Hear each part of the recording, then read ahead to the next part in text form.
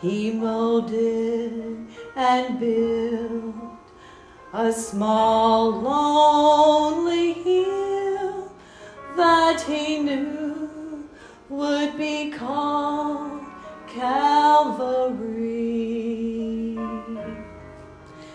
Then he made the seeds that would grow to be thorns that would make his son bleed.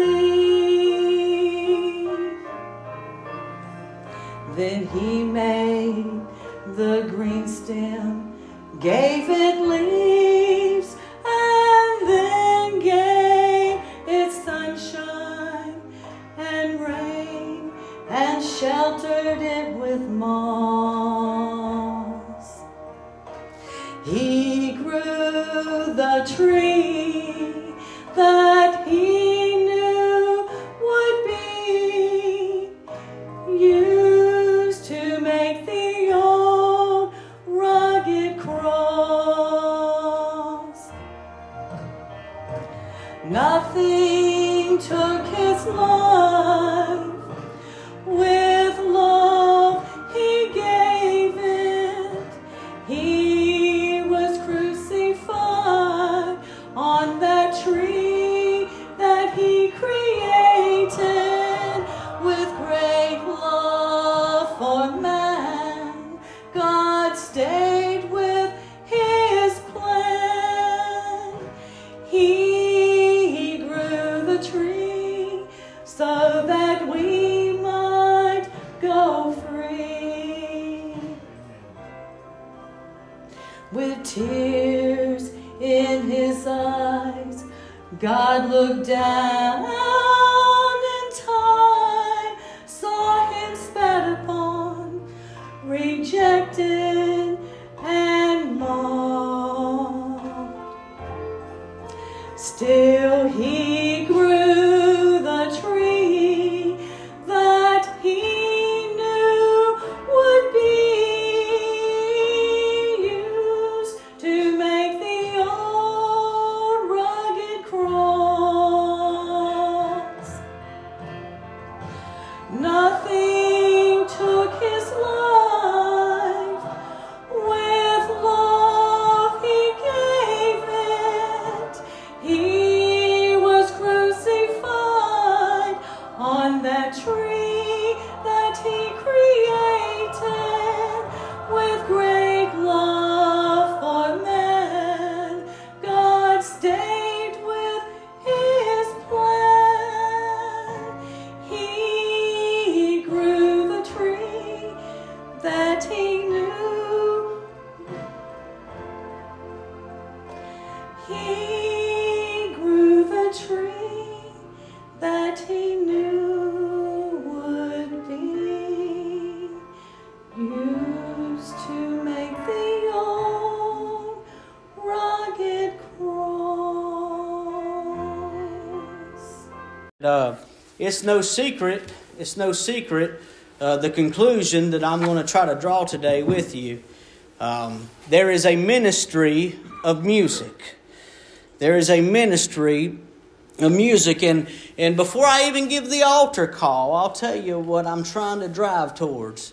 When you leave today, I just simply want you to have a greater appreciation of the ministry of music. Whenever you hit your knees today, I want you to say, God, thank you for the ministry of music. And you can even ask the Lord to bless the ministry of music that we have here. You can ask God to bless and anoint your ministry that you have in your life. You say, well, I'm not a preacher. No, but if you're saved, you are a minister to others.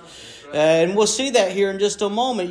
I'm going to ask you at the end to ask God to let us all be effective to others in our ministry, and listen, and even be effective to our enemies.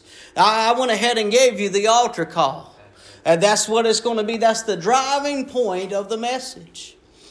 But if you have your place there in 1 Samuel chapter number 16 and verse 14, I would ask that you, if you're able to stand with me, if you will, to reverence God's holy, infallible, inerrant word. The Bible says in 1 Samuel chapter 16, verse 14, "But the Spirit of the Lord departed from Saul, and an evil spirit from the Lord troubled him. And Saul's servant said unto him, Behold, now an evil spirit from God troubleth thee. Let our Lord now command thy servants which are before thee to seek out a man who is a cunning player on an harp. And it shall come to pass when the evil spirit from God is upon thee, that he shall play with his hand, and thou shalt be well. And Saul said unto his servants, Provide me now a man that can play well, and bring him to me.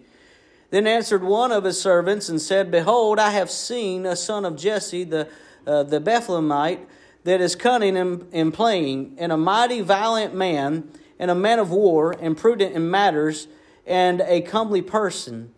And the Lord is with him. Wherefore Saul sent messengers unto Jesse, and said, Send me David thy son, which is with the sheep.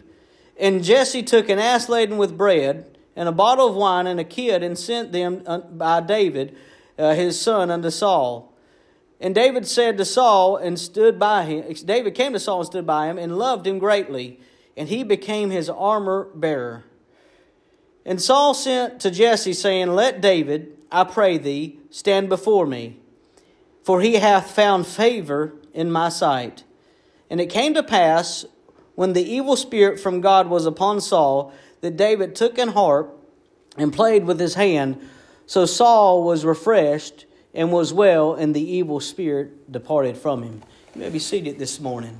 We've been going through a sermon series on the life of David, and the springboard for the sermon series is found in the next chapter over in 1 Samuel 17 in verse number 29, where it says, And David said, What have I now done? And here's the key phrase, Is there not a cause? There is a cause, my friend.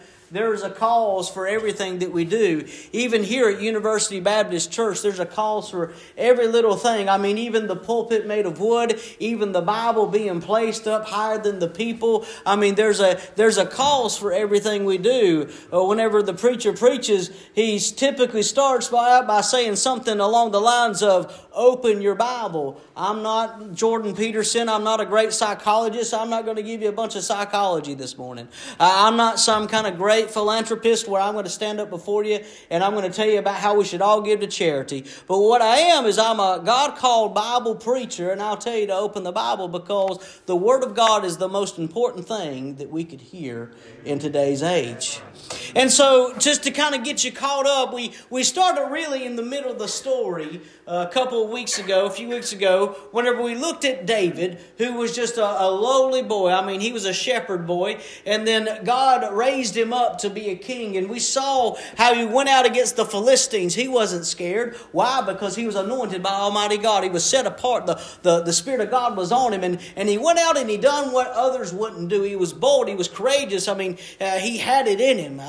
He got that dog in him, as some would say. I mean, he's ready to go get after somebody. And we saw how this little bitty boy, this ruddy boy, just out of nowhere, he stood up and he faced a giant. Do you remember how tall that giant was? He was between 9'3" and 9'9". Now, some people speculate that David was about 12 years old. Well, I am about the height of an average 12-year-old. So you can imagine me going against somebody that's 9'9". My soul, what about that would be? I mean, you could have somebody saying, all right, standing over here on the left side of the bank, standing 5'3", 200 pounds, and over here on the right side of the bank, 9'9", 1,000, whatever. I mean, it was a fight of the century. So big of a fight that we're still talking about it today. And we looked at that, but then we stepped back into time and we kind of looked and we examined this guy named Saul. Saul was supposed to be the king. Saul was supposed to be anointed and set apart by the prophet Samuel to do a work for the Lord. And so there was a test that came to Saul, and Saul failed the test. The test came from the Lord to Saul, and essentially God told Saul to wipe out everybody, and he saved a few people. He didn't didn't listen to the exact orders. And so because of that, the anointing passed over Saul, and then David's first anointing comes by this man named Samuel, who is a prophet. And David is now set apart to do a work for the Lord. See, Saul was a great wielder of the sword. Saul was a great fighter, and he had the capabilities of leading a kingdom. He had great abilities to lead a nation, but instead, God chose some lowly, just low down shepherd boy out on the back hills of somewhere, and he says, "You're going to be my man, and I'm going to raise you up." And we're going to see why that is, because Saul, who just got passed over to be king, is about to ask for David, who just got anointed and separated to be king. He asked for them, and you're thinking, oh, this is great because Saul and David, they're coming together. Well, hold your horses, because in chapter number 18, or later on in chapter 18, you'll find out that Saul begins to fear David. And you'll find out that Saul and David become enemies. So before we get there, I want to take a look at our passage of Scripture today. And I want to show you some things biblically. And I want to push to one great point. The ministry of music. Look with me, if you will, in verse number 14. Verse number 14. But the Spirit of the Lord departed from Saul, and an evil spirit from the Lord troubled him. So let me try to hit this as best as I can and not get hung up on it. Because I tell you, it's like fishing for me. You get out there and you fish and you get your hook on a stump. I'll just keep circling and circling until I get off. I'm going to try to hit it and we'll move on. I want you to understand the Spirit of the Lord departing from Saul. Is that applicable in the New Testament? No, it is not. Because on the day of Pentecost, the Comforter came for us and He indwells in us. So in the Old Testament, the Spirit of God wouldn't necessarily live in you, but He would come upon you and He would be saturated all around you. That's why in the Old Testament, they would beg God not to leave them. They would beg God, God, I don't want to be away from your presence. I want to feel the touch from on high. I want to feel the Holy Ghost in my life. I want to feel the Spirit of God in my life. In the Old Testament, it was kind of loaned out, and your righteousness dictated how much of it you got.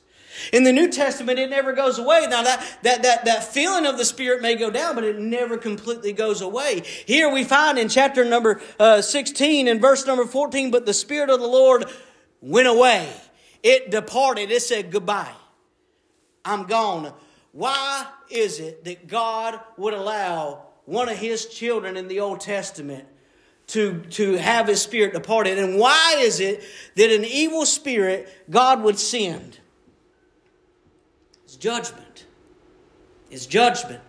Sin has consequences. And we may think that we're getting away with it. And we may wink at sin in our day and age of grace and say, well, it's under the blood. And praise God, it's always under the blood. I'm so glad no matter how wicked and how rotten and nasty of a sin that I commit, I can always take it and put it at the feet of Jesus and say, Father, forgive me. And He'll forgive me every time. And I thank God for that. But the New Testament says that we should not turn to the grace of God into lasciviousness, that we should not continue on into sin so that grace may abound. God forbid. It means that we just don't have a license to willingly sin. Yes, we'll still go to heaven, but there's still judgment to suffer. You can't be a child of God and go out living and be as wicked and act like a lost man and not suffer the consequences. The Bible says, whom God loveth, He chasteneth. Whom God loves, He corrects. Whom God loves, He breaks out that old leather belt and He tans your hide. And that's exactly what's going on here in the Old Testament. He's saying, you're not even going to be in my presence. I'm not even going to come visit you because you need to see just what you've done. Saul, I raised you up and I had these great plans to prosper you. But no, you thought that you could do it without God. And so I'm going to show you, Saul, just how much you need me. See, the whole point of the consequence, the whole point of the judgment is so that Saul will learn a lesson. So that Saul will want to come back and say, Lord, forgive me. Lord, I need your presence. Lord, I need your touch. That's the whole point. And so God took His Spirit from him. But notice the second part. And an evil spirit from the Lord troubled him. Is God evil? No. God's not evil. Did God create evil? God created everything, right? Let me tell you what God is. God is love. Amen. God is holy. God is compassionate. God is just. God is long-suffering. God is full of wrath and indignation. There's a balance, friend. He's not evil. But there is one that is. And that's Satan. Lucifer. Who we remember in our study in angelology was the heavenly choir director. I mean, he was made of pipes and drums and small drums. I mean, he was a beautiful creature. But Satan took what God had that was holy and corrupted it, perverted it, twisted it, and made it evil. I mean, even over there in the book of Job, Satan comes on the scene. He says, I'm going to trouble all these people. And God says, have you considered my servant Job? He said, I'm going to let your evilness go to one of my children. Because he's going to be tested. And he's going to be tried. And I'll prove to you, Satan, you're no match for him. Because I'm still his heavenly Father. God will permit evil. Why is there cancer in the world? Why are there AIDS in the world? Why are there sickness in the world? To remind humanity that we don't have it all figured out. That we do have to go to a thrice holy God and say, God, we're spinning around in chaos. God, we think we got it figured out. And everything that we do in the name of progress, God, is a digression. Everything that we do, saying we're moving on to help the human race. God, we're going backwards. Sin is prevalent more than ever before. Drugs are on an all-time high. I mean, suicide is at an all-time rate. And we wonder why in the world God's not hearing us. But He is hearing us. But we won't repent. We won't repent. We say we still don't need God. So notice that God sends this just to get Saul's attention. I'm so glad the day that God showed me I was lost. When I was an atheist, I didn't even believe in God and thought that God wouldn't even save me. And I remember that was a long altar call. They played a song called East to West by Casting Crowns for about 15 minutes. And it took 14 minutes and 59 seconds for me to come out from behind the pew and find myself in an altar. I'm glad for long altar calls because I was wrestling with the Lord. But God had to get my attention and tell me that I was lost and I needed Him, and He's the only one that could save me. And here David is.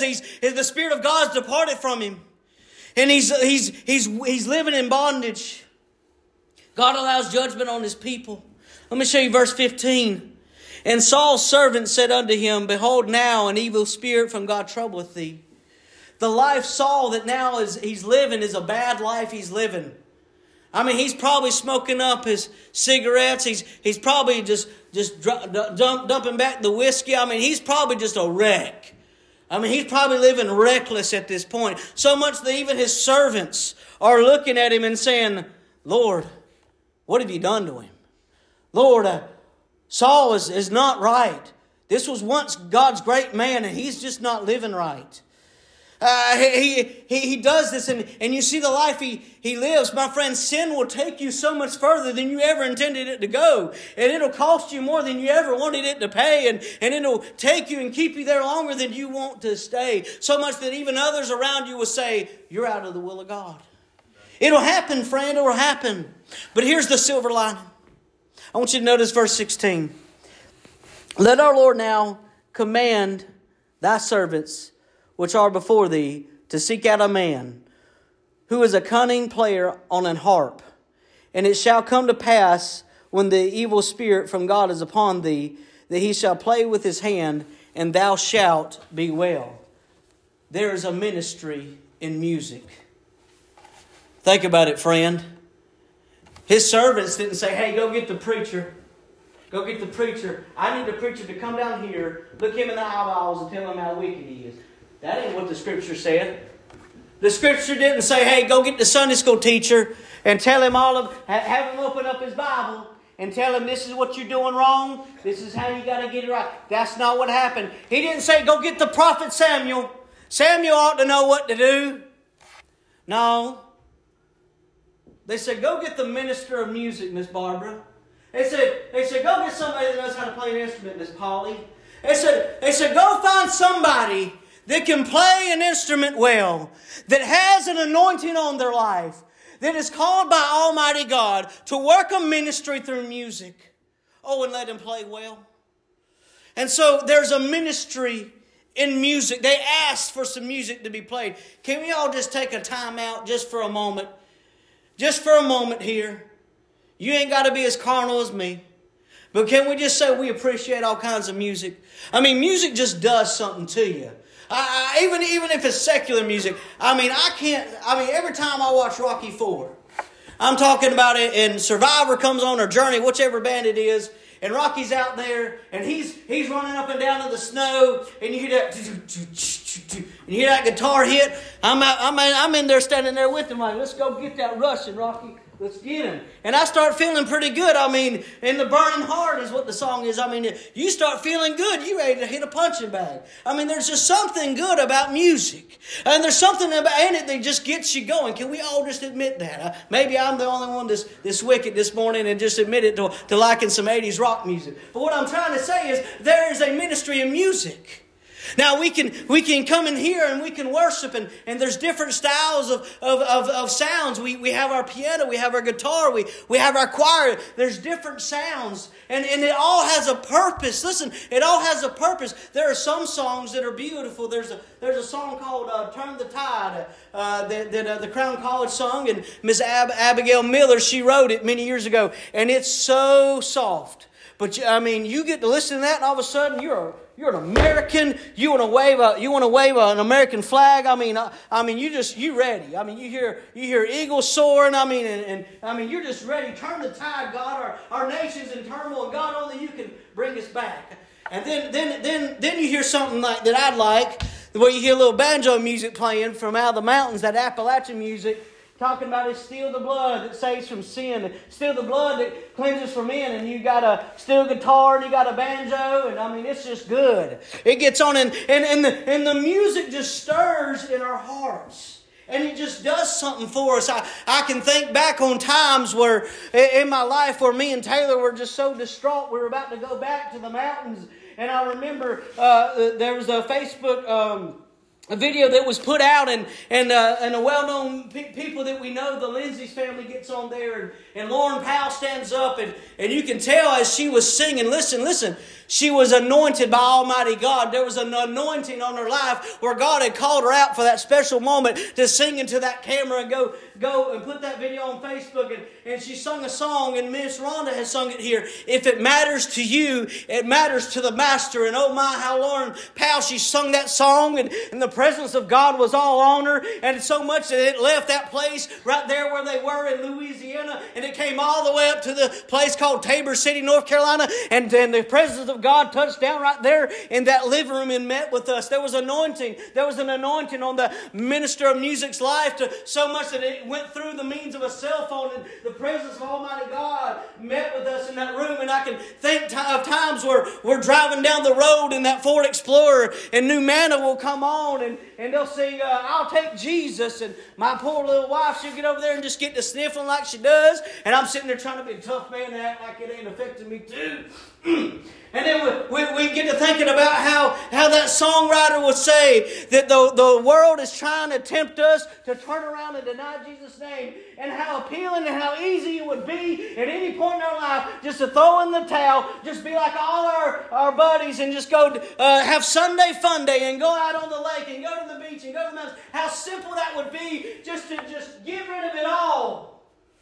I think about those times where even I want to quit the ministry, and I think about even the times I want to quit being a Christian, and the times when I'm thinking, I don't even think it's worth it anymore. And then there's a song that will come in my heart. I think about the time whenever I was a little boy, or a younger man, I should say, and I just got called to preach. I was a freshman at Fruitland Baptist Bible College up in Hendersonville. And I think about the time where I was on break, and I came back, and there I am in my little room studying, and my dad's in the other room and he's drunk. I mean, he's drunk off his rear and he's drunk as a skunk. And I remember my dad, who once saw be a Sunday school teacher, and once saw be a deacon. There he is, he's drunk in the other room. And I said, Daddy, I said, let me tell you about what I found out in the Word of God here. And he immediately says, son, he said, I don't care what you say, God ain't real.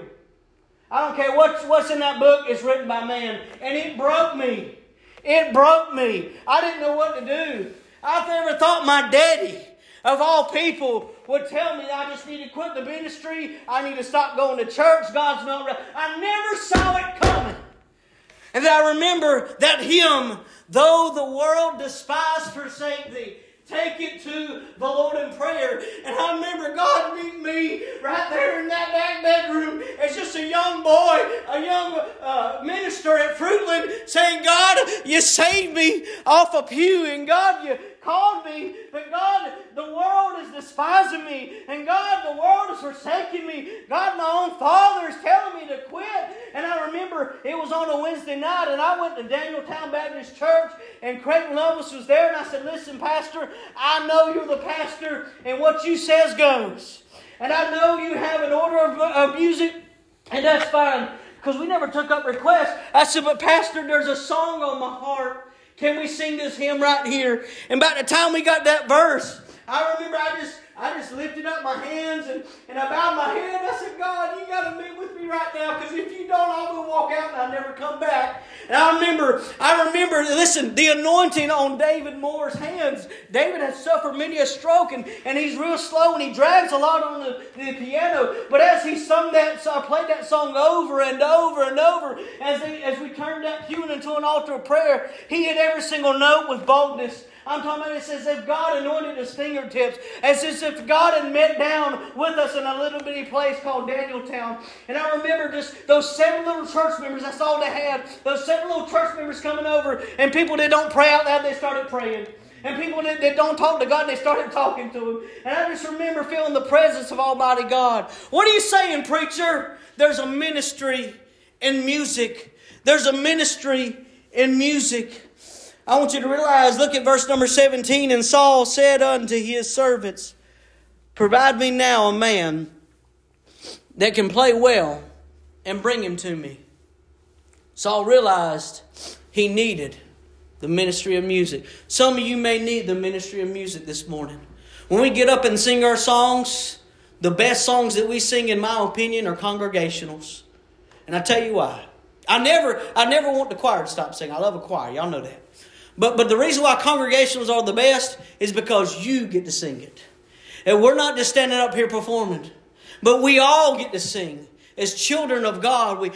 Saul realized where he was. Listen, Saul realized the judgment that he was under. Saul realized that he just needed a touch from God, and he needed it through the ministry of music. Think about that as we sing our songs. Think about that as we're not just going through the motions. Those lyrics are powerful. I understand they're 100 and 200 and 300 years old. Some of them are about 500 years old. But listen, those writers were anointed by God. Think about Franny Crosby and all those songs that she wrote all throughout them years, and her physical ailments. But God anointed her and set her apart to where she wrote a lot that's in our hymn books, especially in that redback hymnal. Think about so many that's in our Baptist hymnal today. Think about so many that's in that old Green Broadman hymnal. I was raised up on that one too. Think about the anointing. Think about, hey, listen, God ain't done anointing music ministers today. Think about the songs that are even coming out even today that does still have the touch of Almighty God on it. They just come out with one last year, The Half Hasn't Been Told. Let me tell you about that song. The Half Hasn't Been Told is a very special song. Whenever we went up to the Arise Conference last year up at the LeConte Center in Pigeon Forge, C.T. Townsend's ministries was there. It was his show, if you will. I remember the last night, they had about 100 and so people in the youth choir. I mean, we have high school kids, we have college age students that are there, and they're singing The Half Hasn't Been Told over and over for about 30 minutes. I mean, it just kept going because that was about the longest altar call I've seen all week. Did you know that 42 people came during that altar call and got saved? 42 people. And praise the Lord for that. I mean, there's a ministry in music. Now, let me say this kind of as a sidebar. The night where the most people got saved, 63 people got saved on the night. But it was ironically, it wasn't whenever a whole lot of music was going on. You say, why did 63 people get saved? Why did the most people get saved on this night? Because the old preacher opened up his Bible and said, turn it to Luke chapter 16. And he preached on the reality of hell. Nobody wants to hear about that anymore. And he preached for an hour and 10 minutes on the reality of hell. And people weren't walking, they were running to that altar. I mean, people getting saved left and right. So the word of the Lord is the most important thing. But second to it is the ministry of music. The ministry of music. Notice verse 18. Then answered one of the servants and said, Behold, I have seen a son of Jesse, the Bethlehemite, that is cunning in playing, and a mighty violent man, and a man of war, and prudent in matters, and a comely person. So Saul has a service goes out, and they find somebody with musical talents. But watch the second part. Watch the second part of verse 18. A comely person, and watch the very last word, the very last part of the sentence. And the Lord is with him. And the Lord is with him. Y'all see that? Not only did this person have a talent, the Lord is with him. I've gotten to the point in my life, I know what Christian entertainment sounds like and looks like.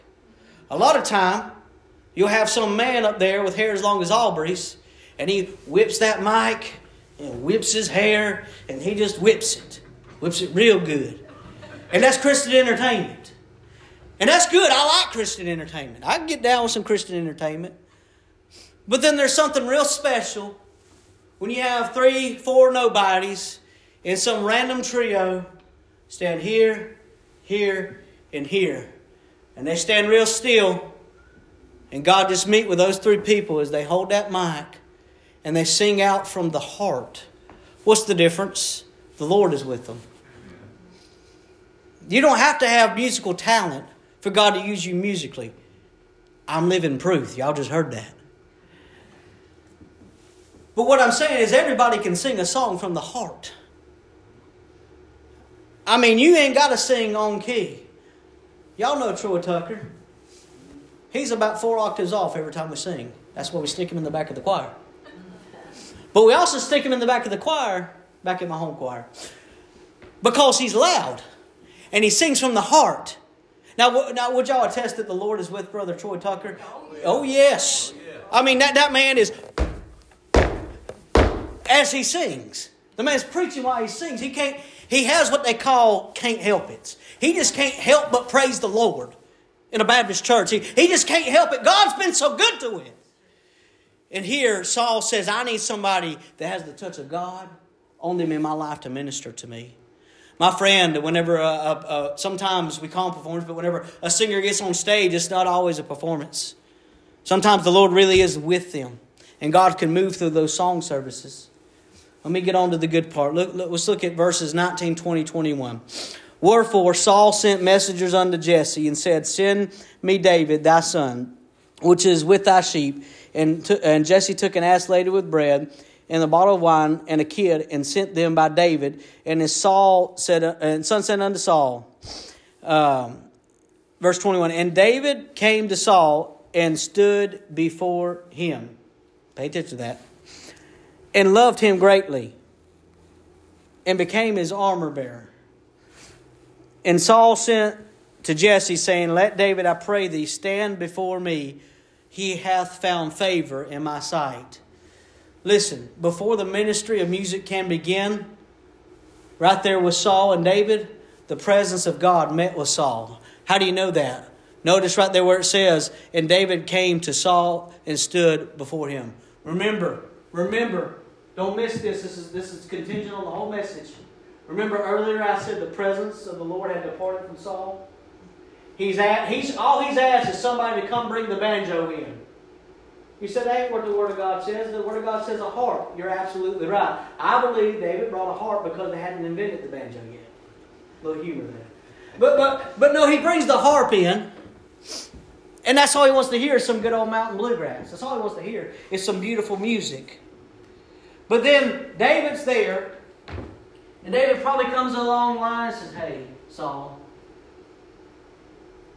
I know I'm going to be the king.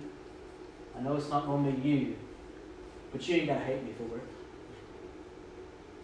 I bet you Saul wanted to right there in that moment. It's you.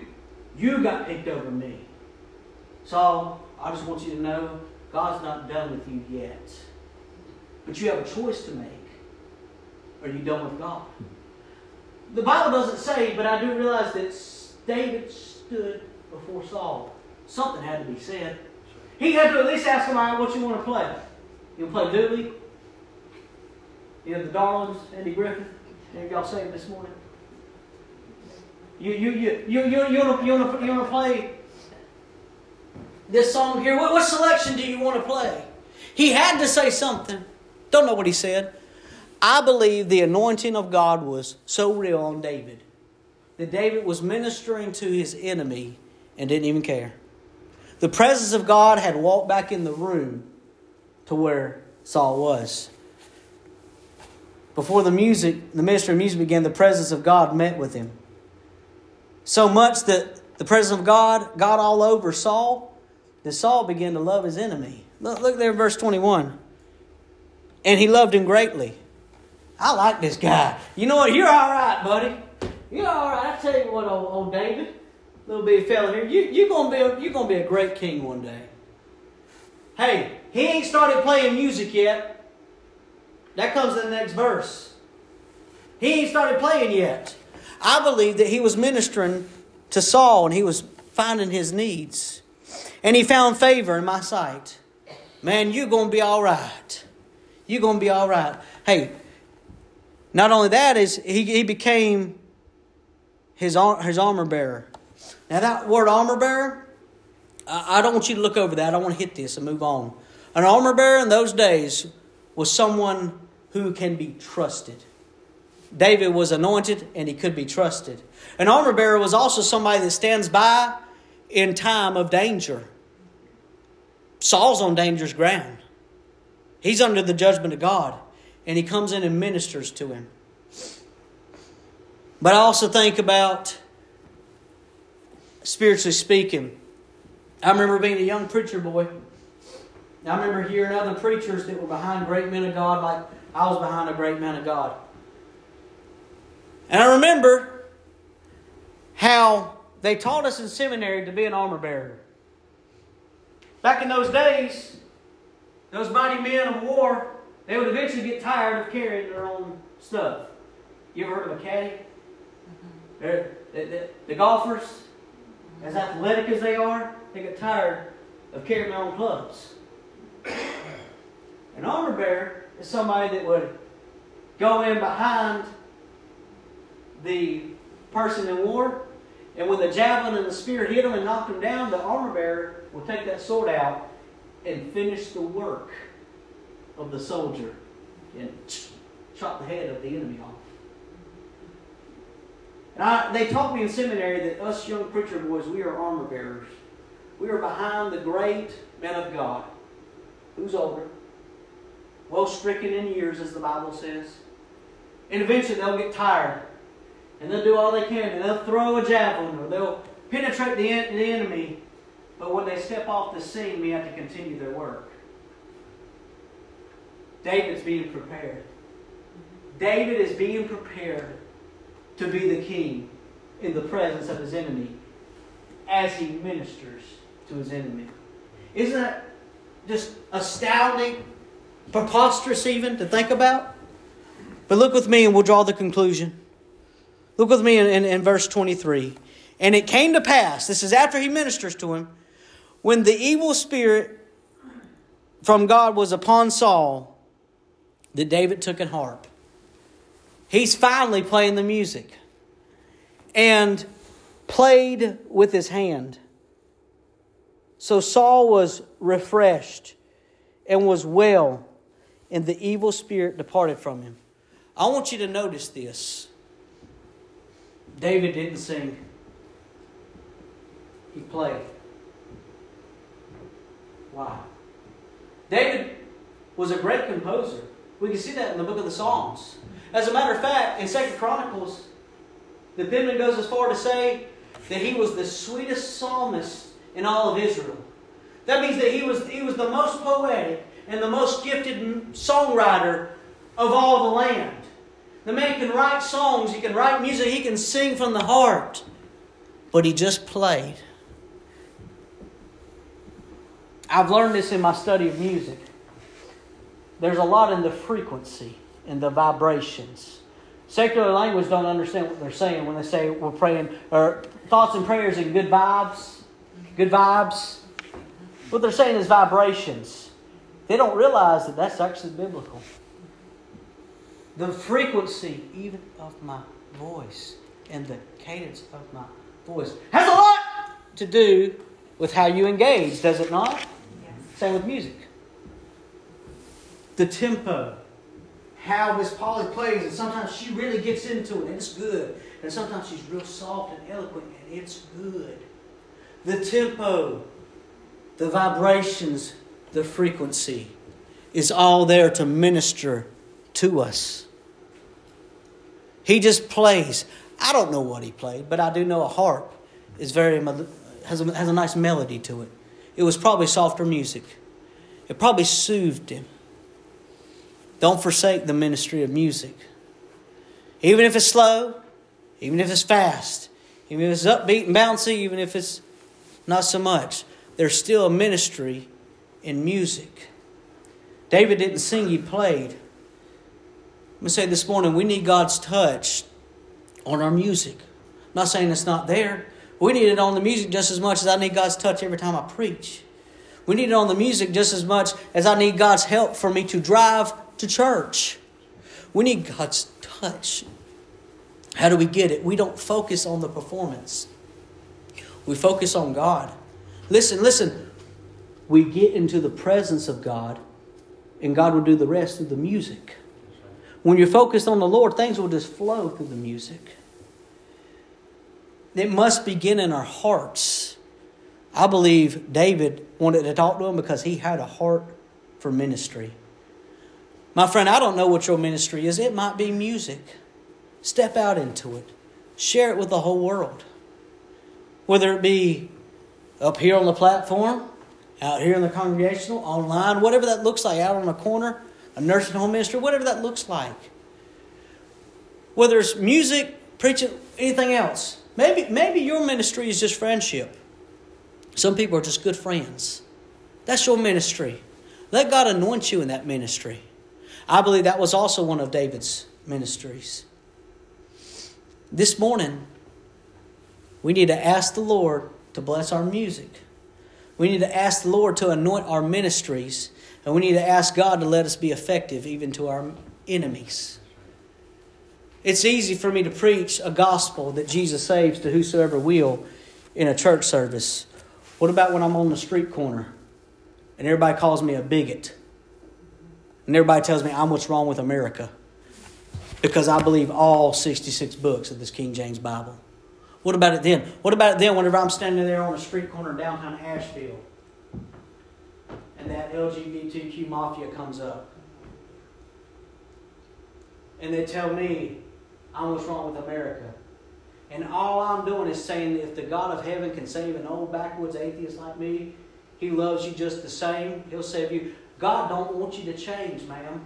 God don't want you to change, sir. God wants you to come just as you are to Him, and He'll take care of the rest. Oh, but I was a bigot. Oh, I was a scoundrel. I was everything else under the sun. How are you going to minister to those that don't believe like you? Are you going to get mad and ball up your fist and tell them what for? David didn't do that. David had the ministry of love. And I believe David told him the truth. Saul, you messed up, but there's always grace in the eyes of the Lord. That's right. Saul, you really did it this time, but God will take you. The choice is yours. I don't know. Why don't you have an altar call? So David preaches his message. He breaks out that harp, and they have an altar call. Isn't that precious, friend? We're about to have an altar call now. And however the Lord is speaking to you,